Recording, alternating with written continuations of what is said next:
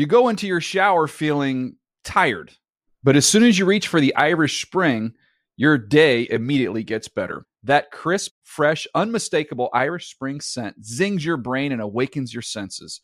So when you finally emerge from the shower 37 minutes later, because you pay the water bill so you can stay in there as long as you want, you're ready to take on the day and smell great doing it.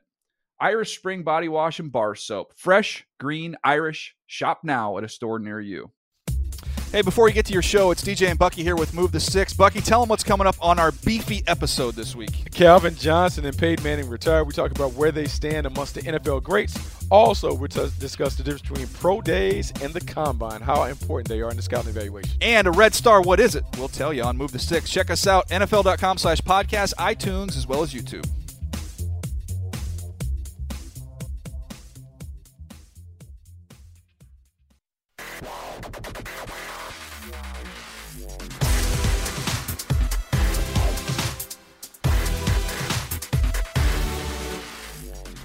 Fantasy freaks and geeks, what is up? It's the NFL Fantasy Live podcast. James Coe here alongside the whiz kid from Wisconsin, rocking his Green Bay Packers hat today, Alex Gelhar. What's up, man? Not too much. I'm rocking the hat because, we're in a drought out here, and I was going to be drought conscious and just go to the gym during my lunch hour and work a little later. Okay. But podcast scheduling snafus, everything. So now I'm just stuck over here in the hat. Extra long, which I don't mind. I've had this hat for years, as you can probably tell. It looks worn in, and I enjoy it. Adam Rank doesn't like the fact that it is curved bill, though.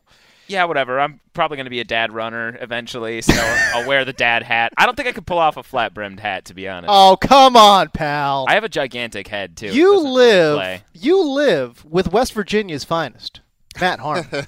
He is. I get that he's from West Virginia, but he's a hipster now. Yeah, so that means he's going to wear, fedoras, or not fedoras, but, Charlie Whitehurst type hats. That's true. That's true. Well, Poor Harmon's not here, and he's getting slandered on the podcast. There's no slander. It's nothing but truths. Hashtag facts. We saw it. I saw it on Twitter. Yeah. West Virginia proclaimed yesterday Matt Harmon Day. That was certainly official. It's official. We also got MG, my guy Marcus Grant here. Sans yogurt because we're well into the afternoon. Yeah. In fact, this time of year I actually switch it up. I'm more oatmeal. Oh, really? Yeah. And then when it gets warmer again, I'll go. You're back a seasonal to, breakfast eater. I kind of am. Yeah. Interesting. Usually winter, fall. Okay. Fall, winter. I'm usually oatmeal. Spring, summer is more like yogurt cereal. Sort of. Things we learn on the NFL Fantasy Live podcast. Very good stuff here. We are going to be talking about dream free agency landing spots. A great article on NFL.com/fantasy written by Mr. Alex Gelhar. We got a lot of good free agency content. We'll just plug it real quick. There's that one. I also looked at the top 30 free agents, which is changing a lot as they're getting signed. And James did a massive piece on the cap situation for the teams and which ones are likely. All 32, baby. Which ones are likely to sign free agents. So to get your fantasy free agency primer, just head to NFL.com/fantasy. Or if you still have the app downloaded, pull it up. Got all that stuff in there, too. Doug Martin, Lamar Miller, Matt Forte, Antonio Gates, Marvin Jones, Travis Benjamin, Arian Foster, Alfred Morris. We're going to try to pound out all of these guys. Did you notice one name he left off that list, Marcus? It's Chris Ivory, who he hates. Why? Subconsciously left him off the list, jumped right over him. You think it's subconscious, huh? You think just accidentally? Yeah, sure. I black out when I see that name. I don't understand what's happening. But no, we will get to those names. Doug Martin and Arian Foster and Matt Forte especially, because I know there's a lot of intrigue.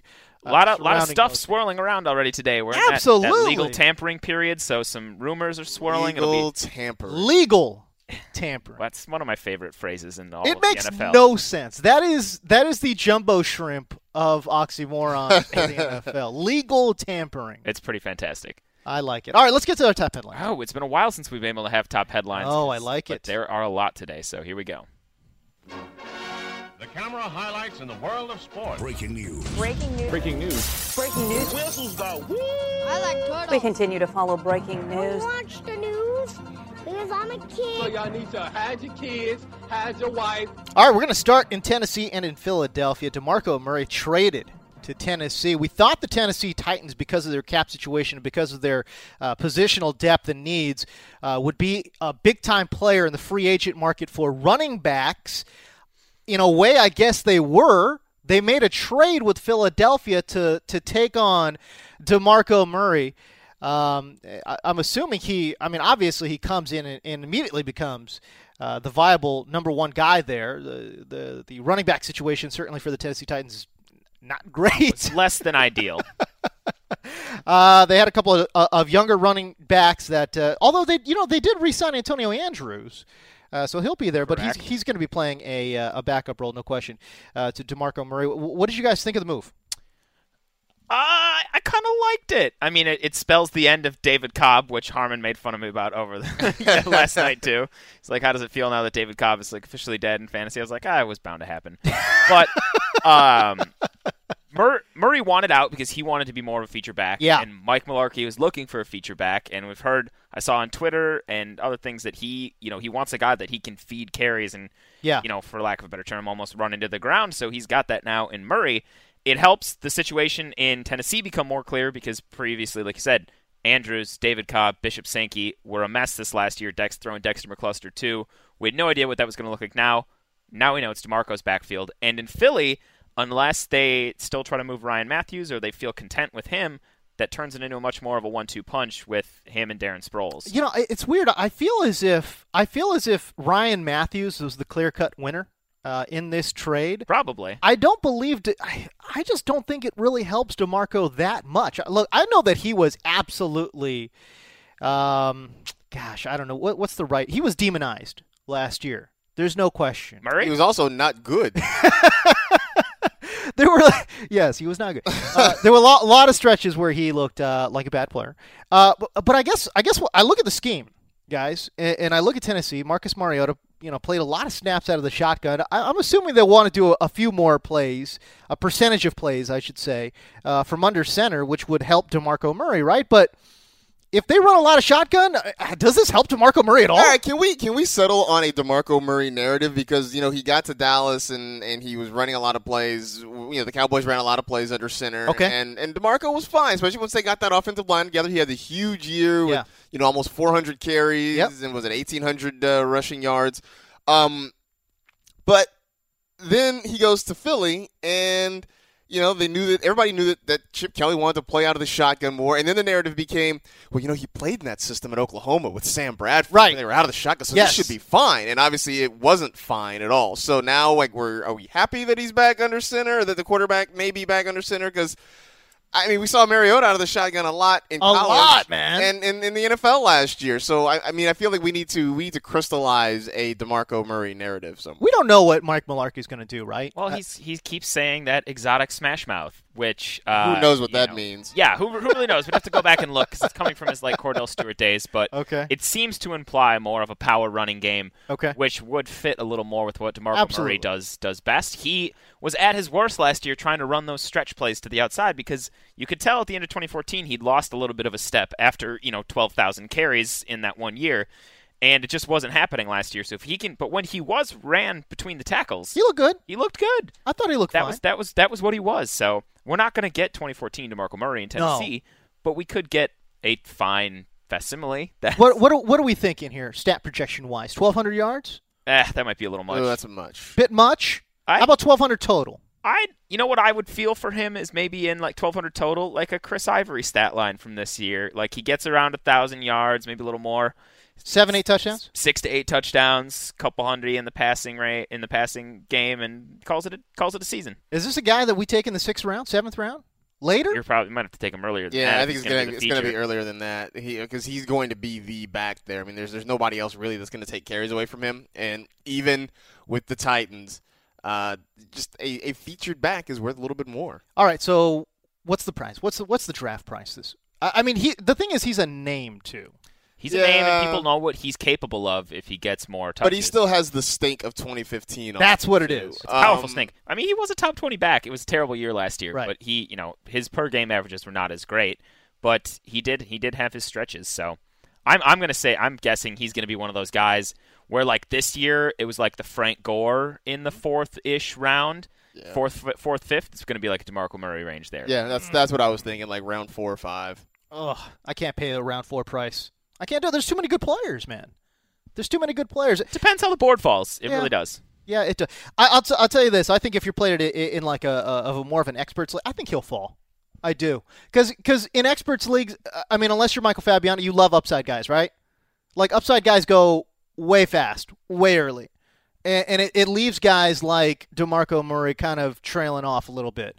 So, I don't know. Again, as always, it always depends on the setup and all that kind of stuff. But 10-team standard, I wouldn't be surprised to see him there in the 5th. If you can get him in the 6th, I'm comfortable with that price. 4th, I can't do it. Let's talk about, two basically superstars hanging out. I think we already knew about Peyton Manning. We were hoping, but it seemed to getting stretched a long time. Like rumors were swirling that he might not be done or blah, blah, blah. But he is done, and good for him. He looked like he was done for long stretches, maybe the entire 2015. But yeah, Matt Harmon wrote a very in-depth piece talking about his fantasy impact and where he sits. We're talking about Peyton Manning in terms of legacy, fantasy-wise. You can check that out on NFL.com/fantasy as well. I mean, fantasy-wise, like people will debate forever, and rank gets into it. His place among the all-time greats, like in just terms of regular football, but fantasy-wise, Manning's kind of unparalleled so far in his run of sustained success, and not only what he did for owners that had him, but how he lifted literally everybody around him to, unbelievable heights. Wide receiver RB1 heights, tight end 1 heights. Like, it's ridiculous. He turned guys like Brandon Stokely and Austin Collie into, legitimate fantasy starting options. It's ridiculous. Like, not to the point where, the Patriots passing game with Tom Brady always has guys, but you're not looking at all those wide receivers just trotting them out. But if Peyton's in the offense, you're like, hell, I'll start this guy. Yeah. Why not? Absolutely. I mean, there were a lot of years where you could have just drafted Colts and you would have won easily. Are you kidding? Like one of my early years playing fantasy football, I somehow ended up with Peyton Manning, a young Marvin Harrison, and some rookie running back named Edgerrin James. Yeah, baby. Bowled through the league on the way to a championship. There you go. I like it. All right, I like it. Find the piece online. Megatron also hanging them up. Marcus Grant, you wrote a nice little piece on Megatron as well. Truly one of my favorite players ever to play the game. Absolutely. I mean, obviously, the immediate conversation when the retirement was announced was whether or not he's going to be a Hall of Famer, and I don't think there's any doubt that he's a Hall of Famer. How can that even be a conversation? I don't even understand. How could that be a conversation? I don't know. Because lots of the Hall of Fame voting comes down to box score and accolades and stuff, but I think it should come down to what they did on the field, and for that several year stretch, there was nobody more dominant than Calvin Johnson. Nobody better than Calvin Johnson. So I don't think that's really a debate. But I think that the next thing is from our perspective is what does this mean for the Lions? And Golden Tate, baby. Yeah, I don't buy it. I know he played well for those stretches when Calvin Johnson was either hurt or not there. But I just don't know that the body of work for Golden Tate suggests that he can be a number 1 wide receiver. Certainly not for the Lions and definitely not for a fantasy team. I think real quick, those games are encouraging, but it is also a small sample size. Small sample size. Oh, yeah. I mean, it's a handful. You're talking about 3 to 5 games, essentially.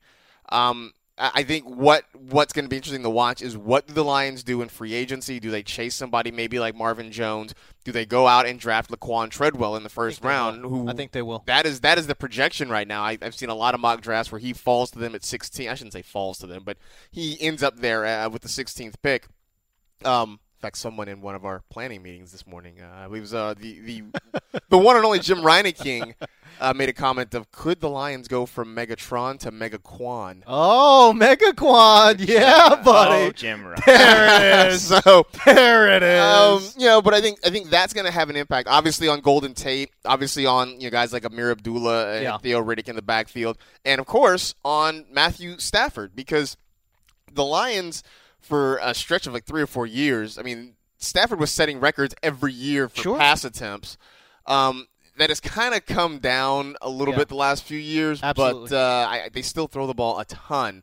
And what happens with that rebuilt wide receiver core is going to have a lot of impact on what Matt Stafford does. Gosh, man, I don't know what that means for Golden Tate. This is an offense, though, that I'm scared of. I really am. I haven't seen any development at the quarterback position from Matt Stafford. It seems as if defenses have pretty much caught on. They know what he's going to do. He hasn't really adjusted his game.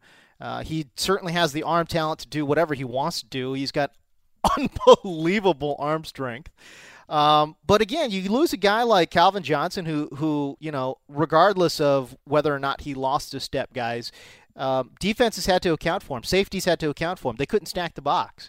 I just out of curiosity, I was pulling up on the RotoViz app. They have a game splits app. You can look at what a guy did, in and out of games. So it's a small sample size, but the games where Calvin Johnson didn't play that Stafford played in, Stafford's passing yards were down by about 40. His yards per attempt were down by almost a whole yard. His passing touchdowns were down. His interceptions were down a little bit too, but it just seems like the whole kind of passing offense sunk without. Well, yeah, Megatron. and he wasn't a viable fantasy starter last year, anyways. No, last couple of years. But I went back. The last 5 seasons. I probably could go back even further than that. But even just going back the last 5 seasons, Calvin Johnson had 38% of the targets. Woo! The next closest person was Brandon Pettigrew at 15%. Oh my! Targets. So everything obviously funneled through Megatron. So it's going to be a different world there in Detroit without him there. Even if they did add a guy like Treadwell, rookie wide receivers generally don't do well. And Treadwell's not a burner anyways. He's not a guy, I don't believe, that coming into his rookie year will command the respect of defensive coordinators in terms of trying to take a safety over the top of the defense. He's just not that kind of guy. Yeah, for me, the Detroit Lion defense without Megatron, or offense rather, without Megatron is on high alert. Treadwell would be okay there. He and Golden Tate, I think, would mirror each other's game maybe a little bit, kind of like Crabtree and Cooper do. Who I'd rather see the Lions get is like Josh Dotson, because he's the better athlete and he could replicate some of the stuff Megatron did, like going up and getting it and stretching the field a little more. And he'll be available. Should be later. We'll see. Yeah, I think he'll be available to them in the second or third round. There's a lot of time for these hype trains to get out of control. Oh yeah, no doubt about it. All right, how about Ryan Fitzpatrick? He says he's going to hit the open market there. I would be surprised if he doesn't re-sign with the Jets. I think it's kind of more posturing, maybe to kind of gain a little leverage. Maybe quarterback's getting paid though. Sam Bradford, Kirk Cousins. Yeah, free agency's crazy, man. It's wild. Free agency is crazy because certain guys, you're like, how did that guy get that contract? FYI, Dwayne Allen, breaking news, got 4 years and almost $30 million. Dwayne Allen had 5 catches last year. That's because they always kept him in line to block because their offensive line was getting quarterbacks, destroyed on a weekly basis. Marcus and I both really like Dwayne Allen. I like Dwayne Allen too. I was hoping he'd go elsewhere, but staying there, apparently he said he had a talk with Rod Chudzinski, their new offensive coordinator, that encouraged him that he was going to be used more this year. So he could be back on the fantasy sleeper radar. I like him. I like him a lot. But I just think, 4-year, $29 million, and I think more than half of it's guaranteed. That's a cap killer, man. It is. You look at what they're giving Andrew Luck and what they're giving T.Y. Hilton. That's a cap killer to me, man. I don't understand that move, but that's okay. Congratulations to him for sure. I definitely think he would not have gotten that in the open market, but I tell you what, congratulations. Yeah, it's tough. It's tough to figure out. Back to Fitzpatrick, though. Yes. I hope he stays in New York because 100%. If he moves elsewhere, I think he falls back to the streaming category. But right now, he's a guy I might target as a very, very late round, low-end quarterback one. Absolutely. He's not going to win me any weeks, but he threw 30 touchdowns last year, and he's going to have a whole other year in that offense. Chan Gailey's offense, which is the one that keeps getting him paid, and Decker and Marshall and a new good running back in free agency probably. Just stay, Ryan. Please. Stay for all of really. us. I feel like a Ryan Fitzpatrick Derek Carr combo would be pretty nice. Dude. Yeah, that'd be pretty nice to go into next. Ryan Fitzpatrick, Ty God, two quarterbacks out of the NFC East. Yeah, buddy. Or AFC East, excuse me. I like it. The Broncos got a lot of different moves. We talked about Peyton Manning. The trickle-down effect was certainly could be felt, no doubt about it. Brock Osweiler got a little bit I think there's a split in terms of what he got offered, how people feel about it. Some people feel like, okay, that's a fair offer. Other people are like, oh, wow, that's it. But it's like you were saying, Alex. It's like in free agencies, things have been crazy, man. Things have been absolutely crazy. Well, and it's interesting. Like Brock's this other big, like however you want to, whatever analogy you want to use, domino, Jenga piece, whatever that they're going to need to figure out because so people saw him play pretty solid football, and in the NFL, playing pretty solid football at quarterback gets you paid. Yeah. And from what we've heard rumors so far is that the offer from the Broncos initially was lower than Osweiler and his camp would like, and it was only a 3-year deal. So right. It'd be interesting to see if a team like the Texans or somebody took a swing at Osweiler, one of those teams that feels like they're just a solid quarterback away. Because that Texans team with their defense, they got Nuke. If they get a running back in free agency, right? That's interesting there. But I don't know, MG. I know you and I have seen Osweiler play a lot because he played in the Pac-12. Mm-hmm. I've never been impressed with Osweiler. I wasn't impressed with him last year. I think he was okay.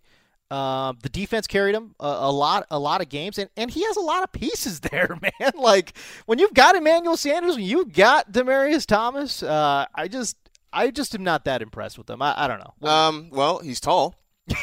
He's tall. Yeah, I mean, look, I understand why the Broncos. See, and I think this is one of the things we talk about the quarterbacks and the money that they're getting, but yeah. I think the defining thing is average to bad teams give a lot of money to quarterbacks who are just okay. I agree.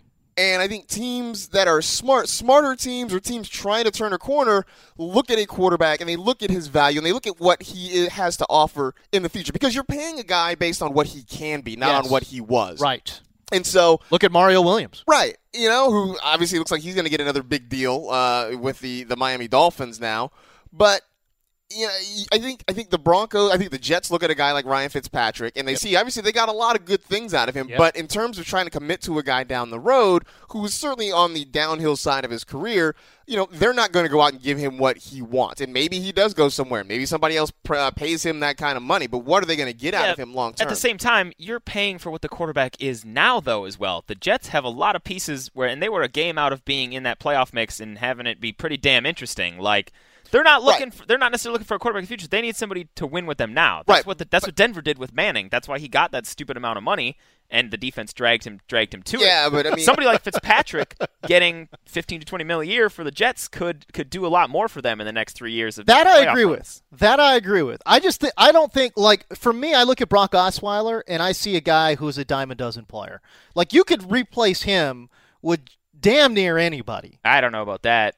I think there's. I feel like there's 12 teams in the league at least right now that would love to have Brock Osweiler. I feel like we don't know. I feel like we don't know much about Brock Osweiler. I feel like there's so little that we actually know about Brock Osweiler. He had those games where he started this past year when Peyton Manning was out. When he played better than Peyton. Okay, but that's not really saying a whole lot. Much, bro. I'm just saying. But in 4 seasons, he has 7 starts. And it's not a lot. And I'll say this. The one thing that was a good fit for Brock Osweiler and that team, he was very conservative with that football. Very conservative with the football. You couldn't take an Austin Davis and win games. Nope. You know what I mean? Because he's too much of a gunslinger. But again, we'll move on. But man, it'll be interesting to see. If he stays in Denver, I think that's his best fantasy potential. Because like you said, they've got a lot of weapons. Although we should get to one more nugget on them quick. Please. But if he goes elsewhere, I'd be a little bit. He's just a streamer. Oh, not even. I'm not even looking at him, period. There's too many other guys. I mean, unless I'm playing it. Well, I do play in this crazy, stupid 16-team league, which is ridiculous. But yeah, no, I mean, I'm not. I wouldn't look at him. I really wouldn't. With the Broncos, maybe.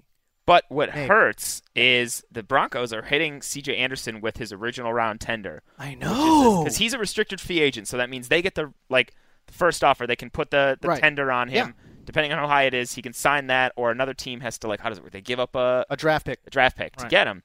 And they hit C.J. Anderson with his original round tender, which was very low. And super low. C.J. Anderson on Twitter was like, oh, wow, that's not nice. And it sounds like he could get some interest, which is unfortunate because he was far and away the better running back in that offense last year than Ronnie Hillman. Also a free agent. Yeah, I think Ronnie Hillman will be gone, but man, it's I don't know, Hillman's Kubiak's boy. Yeah, that's true.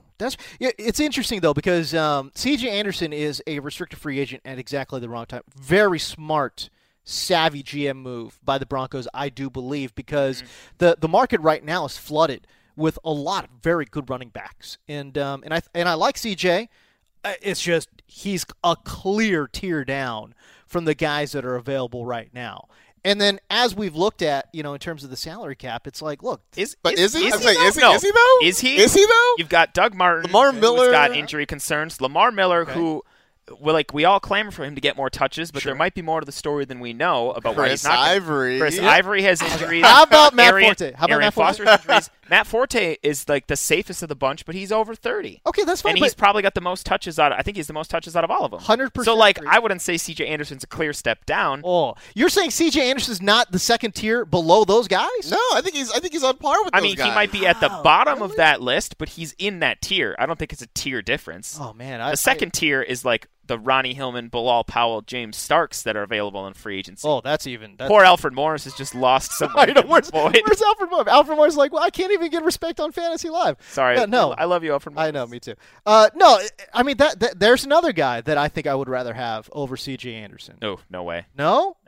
Oh boy, yeah, he does have stone hands, so he's a little bit of a two-down guy. But boy, man, it's interesting to hear you guys. And I'm the Cal guy. I know. And I'm the Cal. I know. I'm a little the interested to hear with that. I don't know what's wrong with me. Do we have any other headlines here? Yeah, well, how about RG3? RG3. I do like that the fact that you actually wrote him down as RG2 because he hasn't played well enough to be RG2. So he lost a number. He lost a generation. It's like a power bar in a video game. Exactly. Like he's knocked down a little bit. Exactly. Got to level up again. I don't know where he's going to end up. I know the Texans have talked about, or there's been rumors that the Texans might be interested in Rams. Rams. Come on. One, there's the irony of the fact that the Rams, mortgaged the farm, right, and ended up not getting, whatever. You know the whole story. Yes. But also because Hollywood loves a comeback story. Why not bring him out to L.A. with the franchise returns home? Robert Griffin III trying to rebuild his career, does it starts in the Coliseum, moves over to the new stadium in Inglewood. I think LA loves a comeback. I think there's been speculation too that RG3 could be, connected to possibly replacing Colin Kaepernick if Colin Kaepernick really feels that strongly about moving on. RG3 is such an interesting figure to watch in the fantasy community right now because everybody remembers how fantastic he was that he started his first 6 games were unbelievable. His whole rookie season was phenomenal. Well, he fell off on the tail end when he busted up his knee. Yeah. But there's that season. But the last time we actually saw him on an NFL field, he was a broken quarterback. Yeah, he couldn't read the defense. He was skittish in the pocket. He couldn't even run. I think. Yeah, I just think I've been asking some of the guys around here, former players. How do you come back mentally? Because that's what it is for him. I mean, I know a lot of fans look at these guys as video game guys, right? Oh, you got the tools, you got the physical attributes. What you should be able to do it. It's not that simple, man. You got to put it together mentally. You got to be healthy mentally. You got to be comfortable. You got to be confident. Quarterback's the most mental position out there, so most cerebral. Right. So I don't know. That's why a fresh start will help. I mean, we're not obviously advocating going and picking him up. No. He's somebody to watch. I don't know where he's going to go. If he ends up in Houston, it's the most interesting because of Nuke. Everywhere else, not terribly interesting at all, especially if he ends up with the Niners. Forget it. Don't want that. If he ends up... What? You don't want him throwing to Jerome Simpson and Patton? Bruce Ellington? Come on. Oh, man. That is a rough bunch.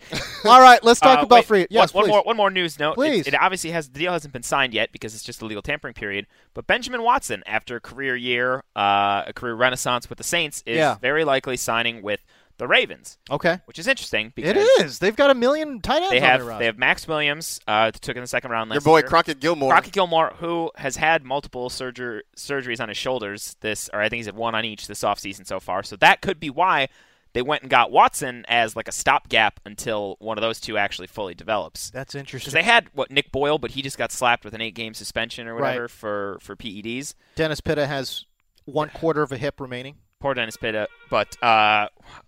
that's the Ravens on the phone. That's the Ravens on the phone right there, talking about their tight end. I mean, they still have Ozzie Newsome there too. He could suit up and play in case they really are hurting. Is that why they keep making moves for tight ends? Are we seeing a trend here? Probably. And is that what this is? I think we just got Crank called in the podcast studio. Awesome. See anybody on the line? So sweet. I do like it. All right, let's talk about free agency. Unless you wanted to continue talking about. No, I just think Ben Watson might be somebody to think about in the late rounds. He played very well, and then in the New Orleans, it's Michael Huamanawi. No. You're forgetting one of the Josh Hill.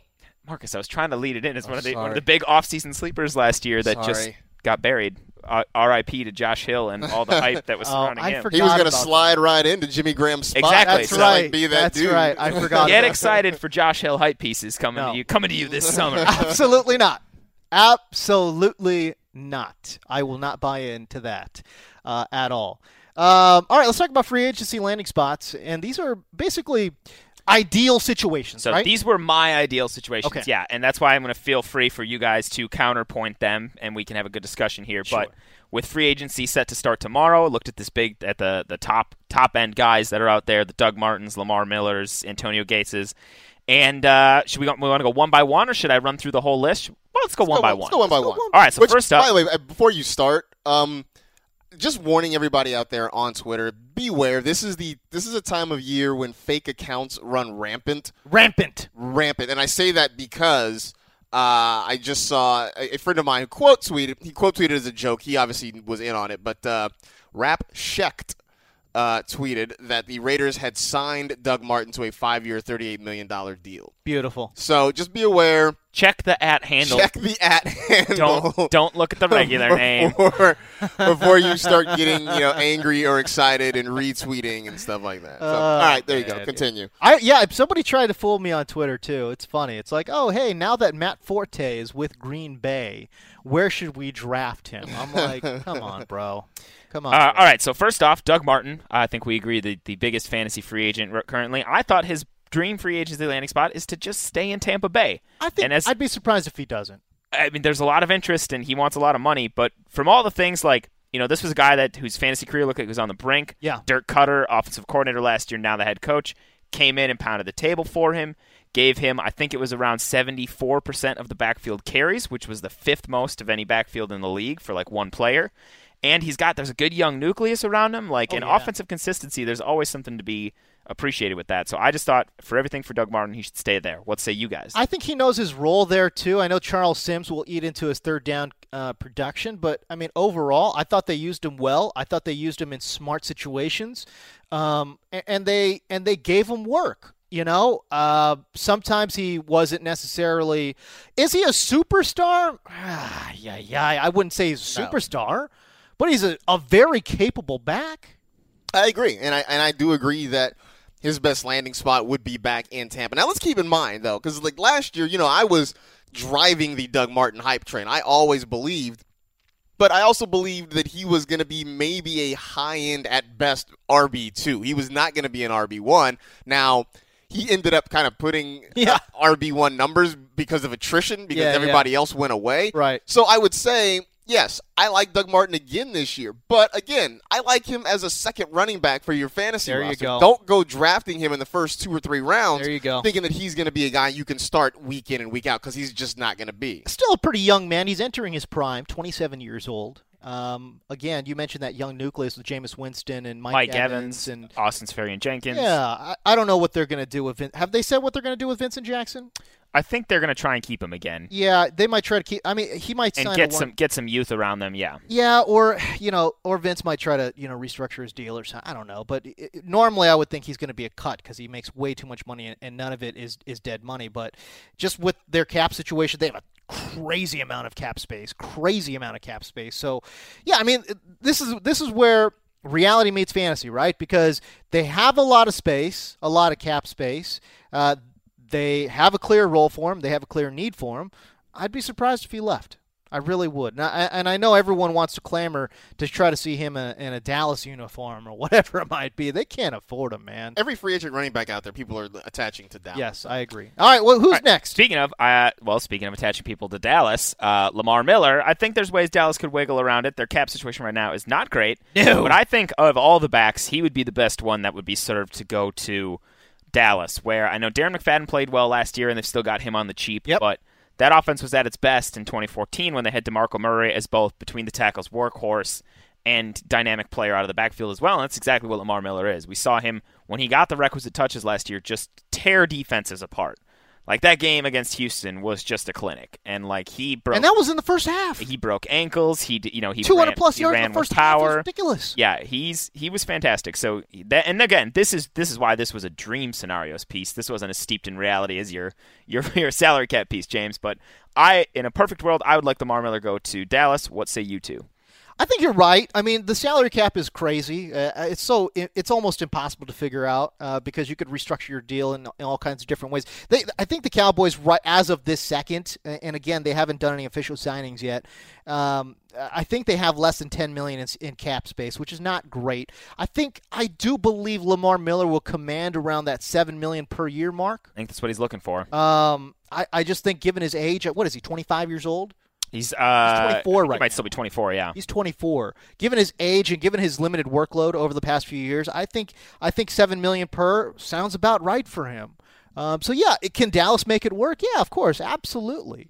But would you like to see him go anywhere else, or do you think Dallas is best? You know what, man? I really liked him in Tennessee. I really did, so that because he's so young, he could grow with Marcus Mariota. But I wouldn't mind seeing him in Dallas Cowboys uniform. And, I tell you what, I wouldn't mind seeing him in a Houston uniform either. There you go. See, that's where I was thinking is a Houston Texan. I know the Texans are really hot after him right now. They've got, obviously, Nuke Hopkins, who really has erased the fact that they haven't had great, consistent quarterback play over the last couple of years. And so you put a running back there. I mean, they were a much better offense. I mean, it goes without saying, when Arian Foster was healthy and playing well, because he's so good and because you really do have to dedicate a lot more resources to him. And I'm not saying Lamar Miller is Arian Foster, but he could be a nice guy to fill in and kind of settle that running back position. I mean, when they went through Alfred Blue and Jonathan Grimes and Chris Polk, Bang Bang Chicken and Shrimp, they went through that whole litany of running backs and really didn't get any kind of production out of them. I think having Lamar Miller there kind of settles that down. I agree. You've got Hopkins on the outside, and then whoever you decide at quarterback, as long as that person is competent, I think that changes a lot of things in that offense. Man, I tell you what, if RG3 ends up out there, RG3, Nuke Hopkins, Lamar Miller. It's pretty good triplets. Hey, listen, I don't know if it's going to be effective at all, but I tell you this, there's going to be some intrigue. That's an upside play for James. I wouldn't mind Lamar Miller in Houston as well, because there were a lot of periods where they still tried to make Alfred Blue the feature back, and when Foster was healthy, they gave him all of the touches. Right. So Lamar wants to be a featured back. Their offense works better when it has one. That marriage makes a lot of sense too. All right, next on the list, my boy Chris Ivory. Your boy. Just a guy to James. Just a guy. Yes, it is. I thought the perfect situation for him would be to go to New England. I think that there should be no other choices. Like, that's it. Like there's no more perfect situation. If we're talking dream scenarios, the Patriots just made LeGarrette Blount fantasy relevant on minimal touches as an early down between the tackles hammer. That's right. Ivory's not quite as powerful as Blount, but he's a very powerful, fast back who would do well to have his touches reduced because he's a fantastic player but keeps getting dinged up. That's right. They wouldn't need any pressure on him in the passing game because Dion Lewis could still come in for that, and I think it would be good enough for both him, for Ivory and Lewis to thrive as RB2. Maybe not thrive, but put up solid numbers as RB2, RB3. It's so interesting. That's why I find this one to be interesting. You love Chris Ivory, and my God, you guys love Dion Lewis. Yes. I love Dion. Of course. Love them both. How do you not? So what I find interesting is that if Chris Ivory goes to the Patriots, doesn't it kill the value for both guys? No, not really, because Chris Ivory really was only they tried to make him a 3-down back with the Jets, but he really wasn't. He was more effective as a 2-down back, and then they would bring in like Bilal Powell or somebody else to try to clean up. And so I just feel like LeGarrette Blount probably moves on in New England, and the perfect replacement for him is, I mean, it really is. It would be like if James Bond went from Sean Connery to Daniel Craig. Like, that's how it should have gone. Right. Skip all those guys in the middle. Well, I like Pierce Brosnan. No, Pierce Brosnan was fun. Okay. Hey, Roger Moore had some good ones as well. But anyways, why I think this would work out and keep them both effective is Ivory early in the season was impressive, busting off long runs, breaking tackles. When injuries and all the carries wore him down when they tried to make him a featured back, he was just not the same player the last month of the season. That's when Bilal Powell flat out outplayed him. Right. So you take away some of those carries and catches earlier in the season, keep him explosive throughout the whole year. I think it could be a good fantasy mix. Interesting. All right. I don't know where else. I don't have him anywhere else really. Other than staying maybe with the Jets. Yeah, and trying that again because he did well in that system. So it's interesting. We mentioned the Patriots and the Jets. I could see LeGarrette Blount going to the Jets actually. I think he's a low-cost option for them. You talk about having a it's already a very veteran team, right? So, this is a team that really needs to win now. They really do. LeGarrette Blount, they're not going to have to lock up long-term money in LeGarrette Blount. We're talking about the Jets. And to me, he seems like a pretty good fit. Great defense. I love the coach there in Todd Bowles. Their passing attack, obviously, is going to be occupying a lot of safeties. It leaves a lot of running lanes open for guys like LeGarrette Blount to kind of salt away leads if they can get there. And I really like that fit, but we shall see. All right. Next up, one of the other big names. Oh, my God. Matt Forte. Everyone loves talking about Matt Forte. Everybody loves – he's been a phenomenal player for the last, 8-9 years or whatever. For me, I thought it would make a lot of sense in a dream scenario for him to go to New York. Okay. Pair back up with Brandon Marshall. Hopefully they keep Ryan Fitzpatrick. Oh, that's right. There you go. Now you've got two great receiving threats, and then basically Forte would give them everything they had in Ivory and Bilal Powell. Combined. They can just get a nice guy in the draft to develop, spell Forte when he needs to be, but he would be the true featured back there, make a run at the playoffs again with that team, and I think he could just be stellar in fantasy. The Jets have almost no cap space, but they freed up some. They did free up, but that's what I'm saying. They did free up enough. What do you guys think it'll take to sign Matt Forte? Not a lot. 2-year deal for $12 million? Maybe, probably less. Oof. I don't know. He's over 30 and he's chasing a ring, so he wants to go to a team that has a chance. But that's what I'm saying. Do you think the Jets are close? They were, a bad fourth quarter from Ryan Fitzpatrick away from being in the playoffs last year and making some noise. Marcus? I do like the Jets. Now we're talking dream fantasy. Sure, bits. Why not? Because I would say the Texans are another one for him too. Because I feel like he's the next closest back out there to Arian Foster. Not close to a championship. But that's the thing. We're not talking about what Matt Forte wants. we're talking about what Marcus wants. Right. That's why I said the Jets too.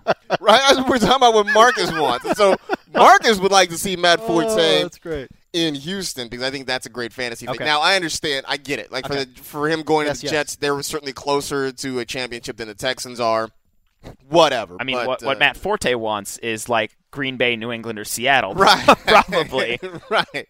I know the Packers are making it, which I know would make Alex very happy. Oh, yeah. I would be okay with that. It'd make James happy, too. James hyped up the Forte to Green Bay thing. And I love it. Cap piece. I do love it. I do love it indeed. We've been talking about Matt Forte possibly to Green Bay, and I know, Alex, you broached this subject first, and then when I started doing a little bit more digging, I'm like, you know what, man?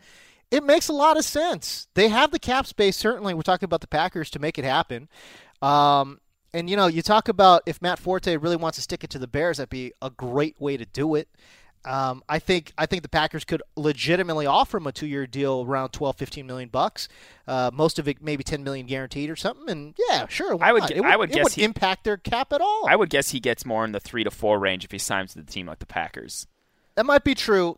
I'm just saying they've got the space if they wanted to get it done. I would love it for a football perspective because he's a phenomenal football player, That's and I think he'd be a great add to the Packers. It would be frustrating from a fantasy perspective because what the hell happens to the Eddie Lacy Renaissance then, and how do they divvy up those touches? And are we stuck guessing if it's a Lacy week or a Forte week every time? That's why that becomes a total headache. It makes the Packers offense much scarier, but at the same time, from fantasy, you're like, right. Which is why I'm not worried about that. Which is why we're talking about what Marcus wants. We don't want Green Bay. Yeah, we don't want Green Bay. we don't want New England. I wouldn't mind Matt Forte with Green Bay. I know that Eddie Lacy burned a lot of fantasy owners last year. I just think maybe they just say, you know what, man, let's drive his free agency price down. We're not going to give him the touches, man. Let's just give it to Forte, wear him into the dirt. Let's go for the championship right now, today, and let's just go for it. Yeah, there could be a 50-50 split, which even would lower Lacy's value and be great for the team. But sure, fantasy-wise, that would anger a lot of people. I'm not saying either. If Forte goes to the Packers, I'm not saying either guy's a first-round pick, clearly. God, no. But would I take either one of those guys in the third, fourth? 100%, absolutely. I'll do it all day. I'd love that fit there. Let's see if we can make it happen. Well, speaking of the Packers, this is a good transition into the next player on my list that was a dream landing spot. Okay. Ladarius Green. Love it. Long behind Antonio Gates in San Diego. Yep. Earlier this year, last year, at the beginning of last season when Gates was on his suspension for PEDs, Green proved that he could be a number 1 tight end, and he's dynamic. The Packers have desperate need for speed at the tight end position since they lost Jermichael Finley. Right. We love Rich Raj. He's your Cal guy. He came up with that amazing Hail Mary. The man does not have any jets. They keep trying to run him on out routes and have him turn the corner and break a tackle, and it doesn't go like he couldn't. They want him to be like Jordan Reed, and he's just not. Yeah, he's not. But Ladarius Green could be, and he would be a dynamic piece to that passing offense. He is a burner. Then you get Jordy Nelson, Randall Cobb, Laddie Green, and Janice Aberderis, Adams, Ty Montgomery, whoever wins that. Now we're cooking. You're cooking with gas there. Oh yeah. I don't think there's any debate there. I really feel like between you and Co, like you're turning them into like FC Barcelona. You're getting like Darius Green, they get Matt Forte, Messi, Neymar. Everybody, come on down. Come on down. We'll score all the points. I love it. I absolutely love it. Likewise, Gates, San Diego. Why break up a good thing? There's no other. He and Rivers have the most touchdown passes between any quarterback pass catching duo. And I think it's going to happen. So, you think so? Because I think if the Chargers do the right thing, if they do the smart thing, I think they say, "Look, Gates, we love you, but we got to let you go." I mean, that's what they did to LaDainian Tomlinson. Yeah, but I mean, that was a different regime there. I mean, was it? It's the same guys. I don't know. I feel like it was a different time. Like I can't. I think it was a different regime. It happened in 2010. It's the same GM, man. It's what the heck is that guy's name? It's not Tom Telesco, was it?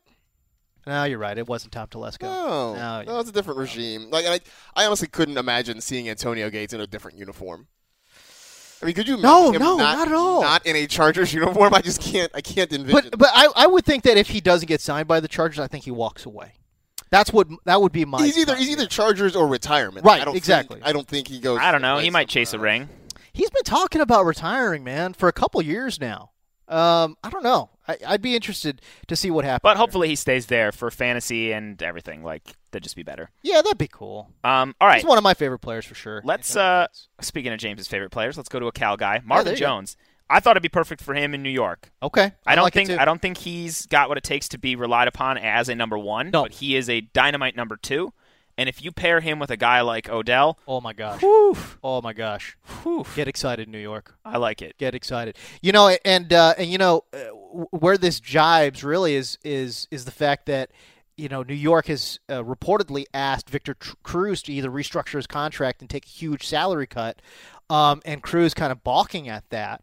That's interesting. That is interesting. They could legitimately cut Cruz. They legitimately could. It would save him a little bit of dough. But the injury he had, the torn patellar tendon, is one that it's not an ACL. It does not have the history of guys bouncing back and being anywhere close to the same player. That's right. Which is sad because Cruz is awesome. But yep, I agree. But man, yeah, I agree with you. Marvin Jones next to Odell Beckham. Oh golly, that's interesting. That would be an interesting fit there for him. No question about it. I'd love it. I hope it happens. I do hope it happens. That would be wonderful. Marcus? No, I think I'm trying to think. My tendency is to put him in Houston. You guys are putting everybody in Green Bay. I'm putting everybody in H-Town, representing. And basically have him play alongside DeAndre Hopkins. That could be another fun one. Make that a 1-2 punch. The one other place that I would say that has a chance, and that could have legs. We've heard nothing yet, but free agency still hasn't officially begun yet. San Diego. He's got first of all, he's from L.A. It's just a hop, skip, and a jump, obviously, to San Diego. He'll be back in Cal colors again. He'd be back in Cal colors, which would be wonderful. And speaking of Cal, he would reunite with the former teammate there, Keenan Allen, that he has some history with. And I think, it's not really a step down for him in terms of quarterback play going from Cincinnati to Phillip Rivers. I really don't think so. So I think that's an interesting fit to me. For Marvin Jones as well. Let's not rule out him staying in Cincinnati. They won't keep him, but that would be worse for his fantasy value. Can I create a fake narrative here about that? Okay. Please. Just looking at his Wikipedia page. I love narratives. Let's go.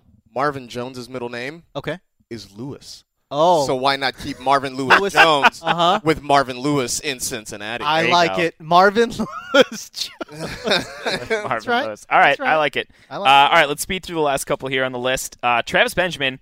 I've seen a lot of people. Matt Harmon was watching more of him at the apartment, and I saw some other guys checking out his tape. He's offering a lot. He's actually a pretty good route runner, and he's a burner, as we know. I would love to see him head down south and pair with Julio Jones. They need him. Because that offense was hurting for speed last year. Yeah. Roddy White was a shell of his former self. Great player, but nearing the end. Jacob Tammy's slow. Like, Devonta Freeman's great, but he's not burning anybody out of the backfield. It's basically just Julio Jones. Right. So you get a speed complement on the outside that can also run some intermediate and underneath routes, and there we go. That's exactly what Matt Ryan does. And it plays to, you mentioned, it plays to Matt Ryan's strengths. He likes going downfield. I know that the whole offense wanted to be a little shorter, and they wanted to get Julio Jones involved from all kinds of different, and that's great. Mm-hmm. But man, I'm telling you, Matt Ryan likes to go downfield, and he's got a beautiful deep ball. Why not utilize that a little bit more? Or if Julio's taking coverages deep, you're hitting a speedy guy like Travis Benjamin over the middle on some crosses and slants and letting him do work after the catch. I agree. Now we're talking. I like it. I love that fit. I absolutely love that fit. Marcus, you want him in Houston too? No, I think Atlanta's probably a better fit for Travis Benjamin. All right, Foster. My fit is. I'm gonna have to change the article now since last night's news. But I was trying to think of where we could slot him as end of career guy with his talents running the football and out of the backfield. And I thought Tennessee would make a lot of sense because he could be the featured back there. But they went and got DeMarco Murray. So I guess now if I was picking a place for him. How about the Colts? Oakland? Ooh, Colts aren't bad too. How about the Colts? The Colts, I think, are a better fit than Oakland right now. I think Oakland has admitted to wanting another running back outside of Latavius Murray. They ran him a lot, by the way. Latavius Murray, he does need a little. He's a freak athlete. He actually, I think, led the league in percentage of backfield carries. But and they gave it. Oh man, they gave it to him a lot. And I was surprised. He actually didn't show a lot of explosiveness last year. No, and I think that's what they were worried about is that he might not have had the vision or the nuance and things like that.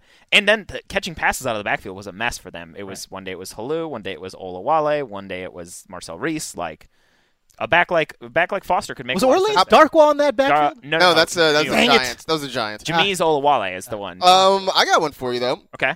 If Lamar Miller moves on, what about Miami? Oh, that could be fun. Have him slide in and kind of add a little more veteran presence. But I know Tannehill's not necessarily a youngster anymore, but you put him there, help out Ryan Tannehill a little bit. You got sure would be a wet blanket on the Jay Ajayi hype train though. Yeah, it would. Yeah, it would. Whatever. I'll be interested to see how much space they have Miami after if the reports are true that they're going to be signing Mario Williams. Sounds like they are from what I'm seeing on Twitter and in our email accounts here. There you go. One more particular option because Arian Foster, obviously, he's over 30, he's had injuries, maybe not a guy who can be a workhorse back.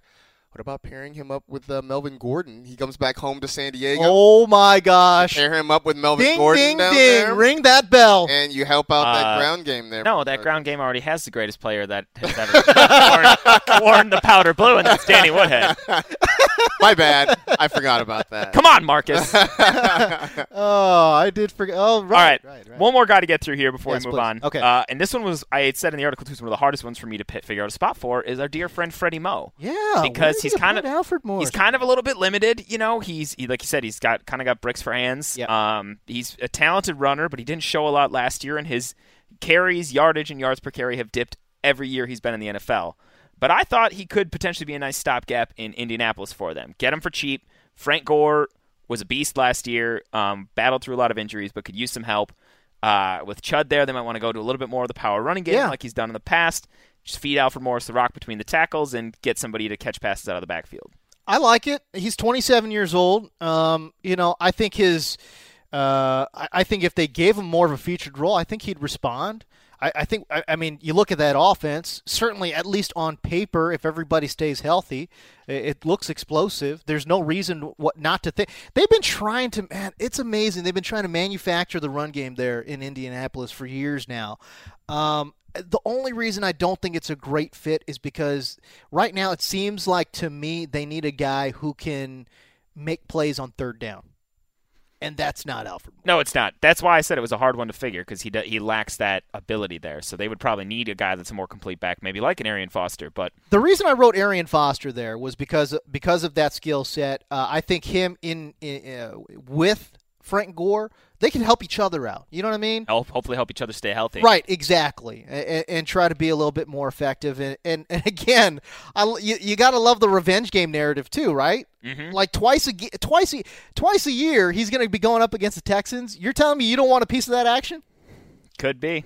I love the revenge I would games. love that. But yeah, Freddie Mo's a tough one to figure. So yeah, we'll see where he it lands is. well. I don't know where he'd go, man. What about since we're moving pieces around, Chris Okay. Ivory leaves New York, and Alfred Morris slides in there with the Jets. And they keep Bilal Powell to play. Bilal Powell. Yeah, man. I just cheap want backfield. That's not bad. I want him That's to go not bad. somewhere where they will, Give him the rock on the goal line. Yes, that's all I want. That's all I want for him. That's not bad. That's been on Alfred Morris's Christmas list for 4 straight years, and he hasn't gotten it. I like that one. Says That's Red not Ryder bad. BB It is his Red Ryder BB gun. Yes. Yes, absolutely. All right, so All right. we wrote a lot, by the way, Yes. about free agents and free agency. And we'll write a lot more as Yes. it kicks into gear.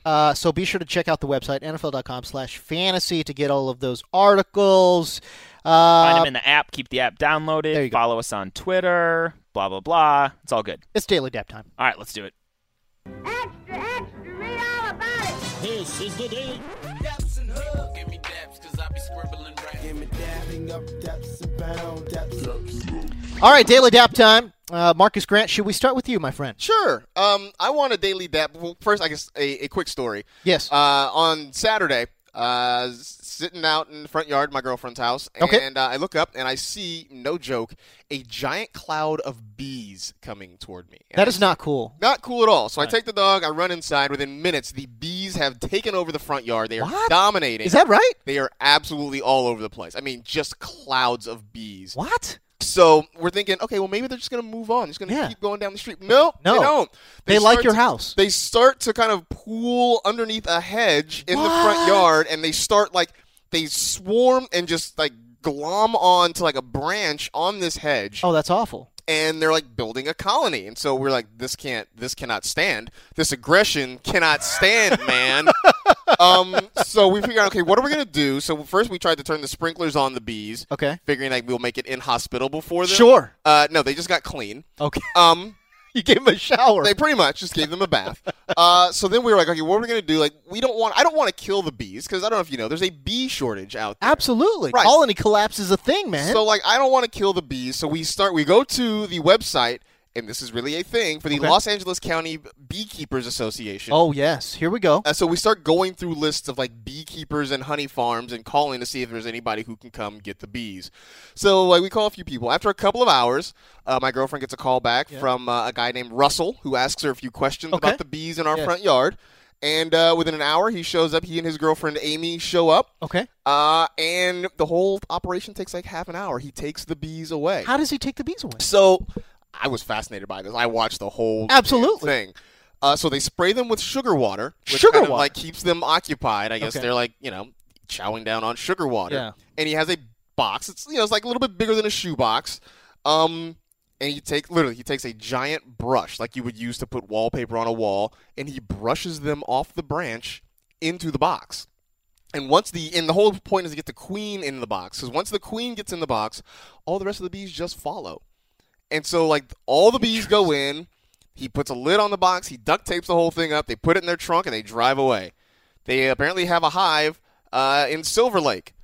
They live in Silver Lake. They have bees there. That's amazing. But the whole thing was fascinating. It was amazing to watch. And the bees were actually very calm and docile the whole time. I stood about 10 feet away. Nothing happened.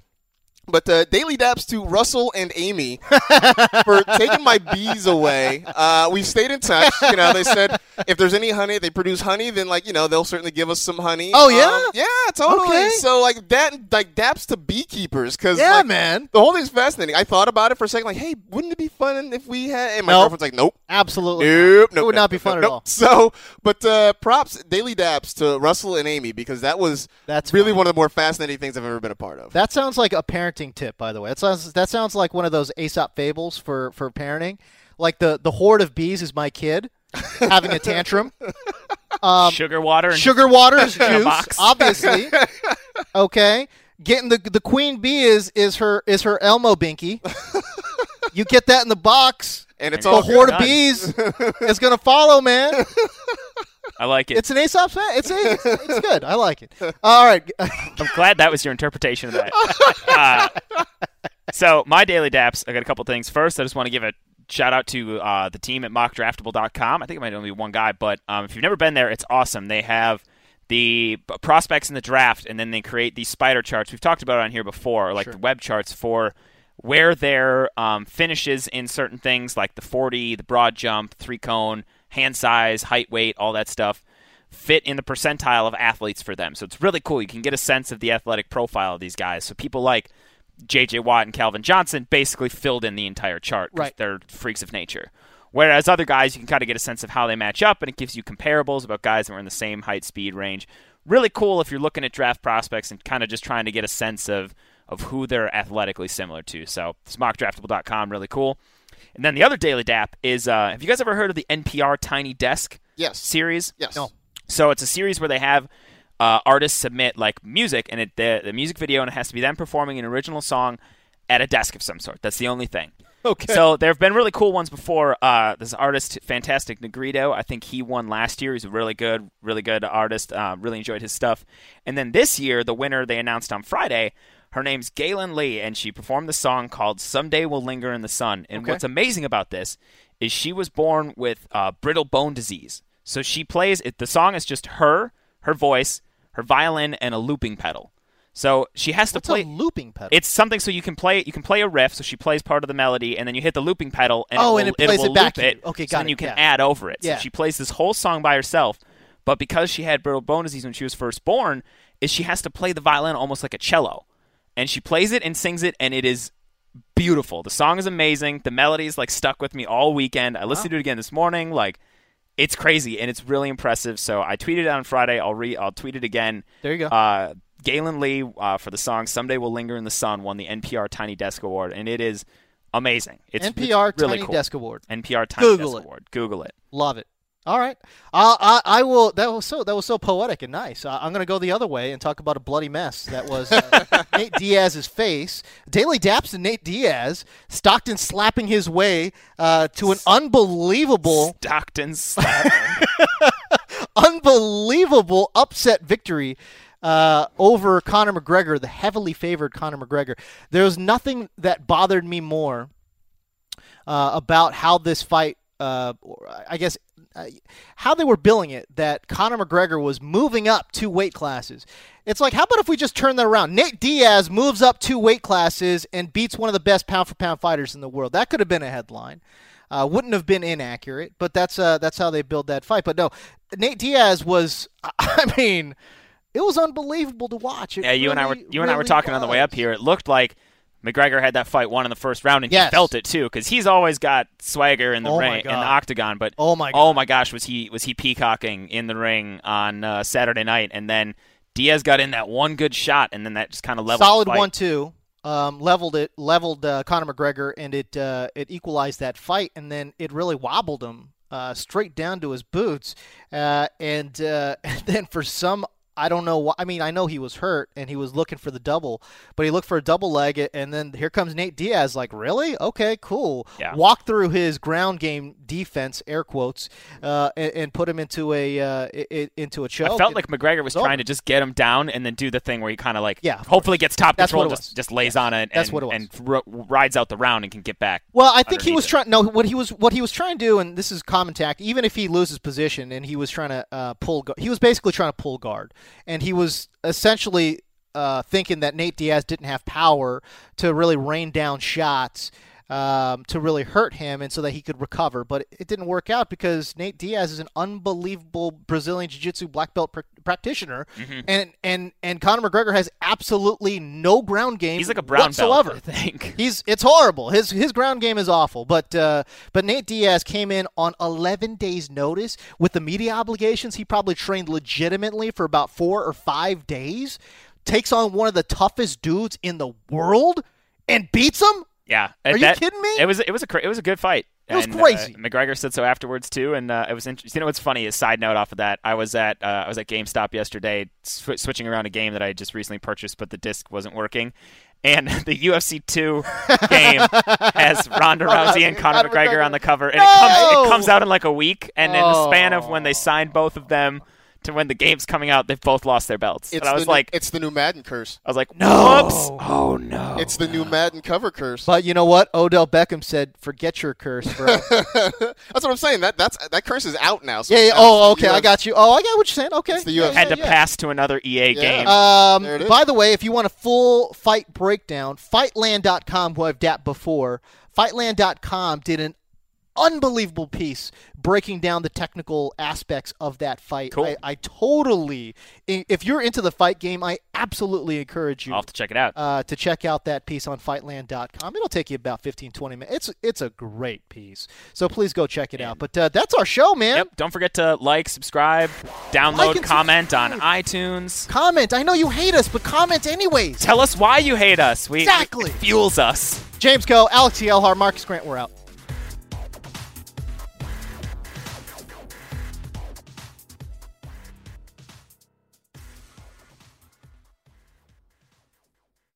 You go into your shower feeling tired, but as soon as you reach for the Irish Spring, your day immediately gets better. That crisp, fresh, unmistakable Irish Spring scent zings your brain and awakens your senses.